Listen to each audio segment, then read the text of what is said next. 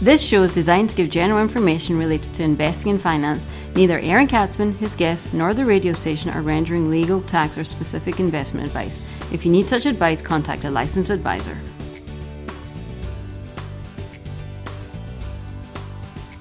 And welcome to the Aaron Katzman Show. I'm your host, Aaron Katzman. We're here to speak to you about your life, your money, and your investments. And as always, we're coming to you from the spiritual and soon-to-be financial capital of the world, Jerusalem, Israel. If you have any questions or comments, feel free to email me at Aaron, A-A-R-O-N, at lighthouse with an L, lighthousecapital.co.il. That's Aaron at lighthousecapital.co.il. You can check me out on the web at www.aaronkatzman.com. That's www.aaronkatzman, aaronkatzman.com. Be sure to follow me both on Twitter and on LinkedIn. And also be sure to subscribe to our brand new YouTube channel. So I'll tell you what I want to speak to you about. Over the last 48 hours, literally, sometimes I might make things up, but this is actually true. Over the last 48 hours, I've received two phone calls that are really, really similar. And they point to the fact that when you come into money and you don't exactly know what to do with money, please go to a professional and get advice, okay? Don't just go to your friends who don't know your situation and have them give you advice, which is going to cost you for the rest of your life. The situations are almost identical, okay? In both cases, we have people who are, I got calls from people who are either freshly retired or planning on retiring in the next year or two. Both of them came into money, approximately, let's say, around between $300,000 and $400,000.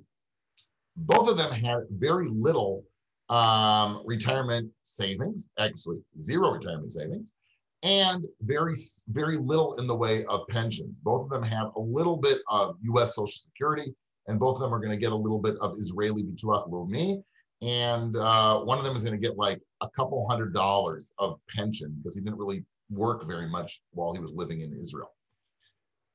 They both called me up and they said, yeah, well, we're debating, but we think that we want to take the money because we're both renting. We want to buy apartments to live in, which could be a good idea, right? And then I said to them, wait a second, you're going to take all your money. You're going to leave yourself with basically zero money at all, okay? You're going to have a shortfall. They admitted to me that they have a shortfall on the day-to-day, right? They won't be able to finish their month because they won't have enough money. And they want to take they want to take all their money, put it into an apartment, blow out their liquidity, blow out their savings, and not have enough money basically to put food on the table. So I went through it and I explained that to them.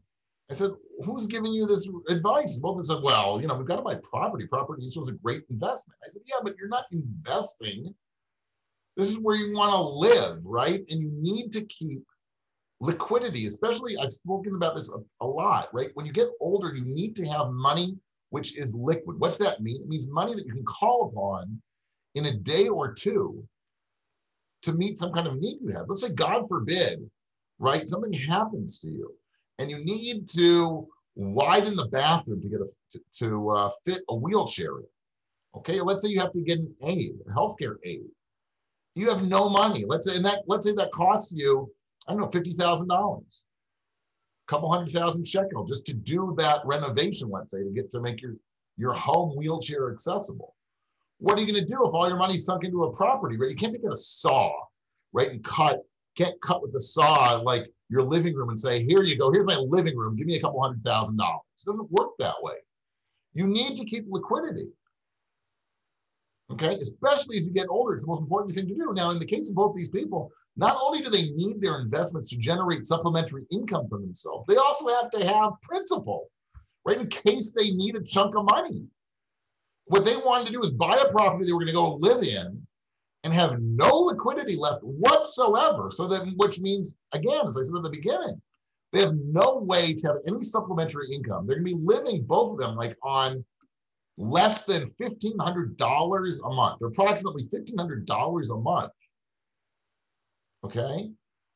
And no chunk of change left over if, God forbid, something were to happen.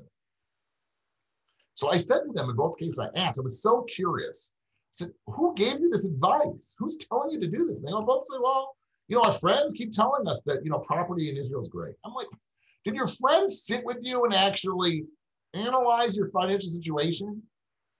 Your friends are not doing you any services. You might not have to pay for their advice, but they're not helping you out. In fact, they're probably going to set you up for the worst financial mistake you've ever made in your life. In fact, I went home last night after my first call, and I told my daughter, my 20-year-old daughter, I said, okay, this is the scenario. What would you advise? And even she said, well, I don't think I would buy an apartment. And I was like, good for you. Okay, you can take the keys to the car and you get to drive. It was your reward for getting the right answer, right? Thankfully, something is sunk in for me just going on rants, financial rants in the house, right? So at least my 20-year-old daughter understands basic finance, personal finance. I was telling these people, you can choose to work with me or you can choose to work with somebody else, but please do me a favor.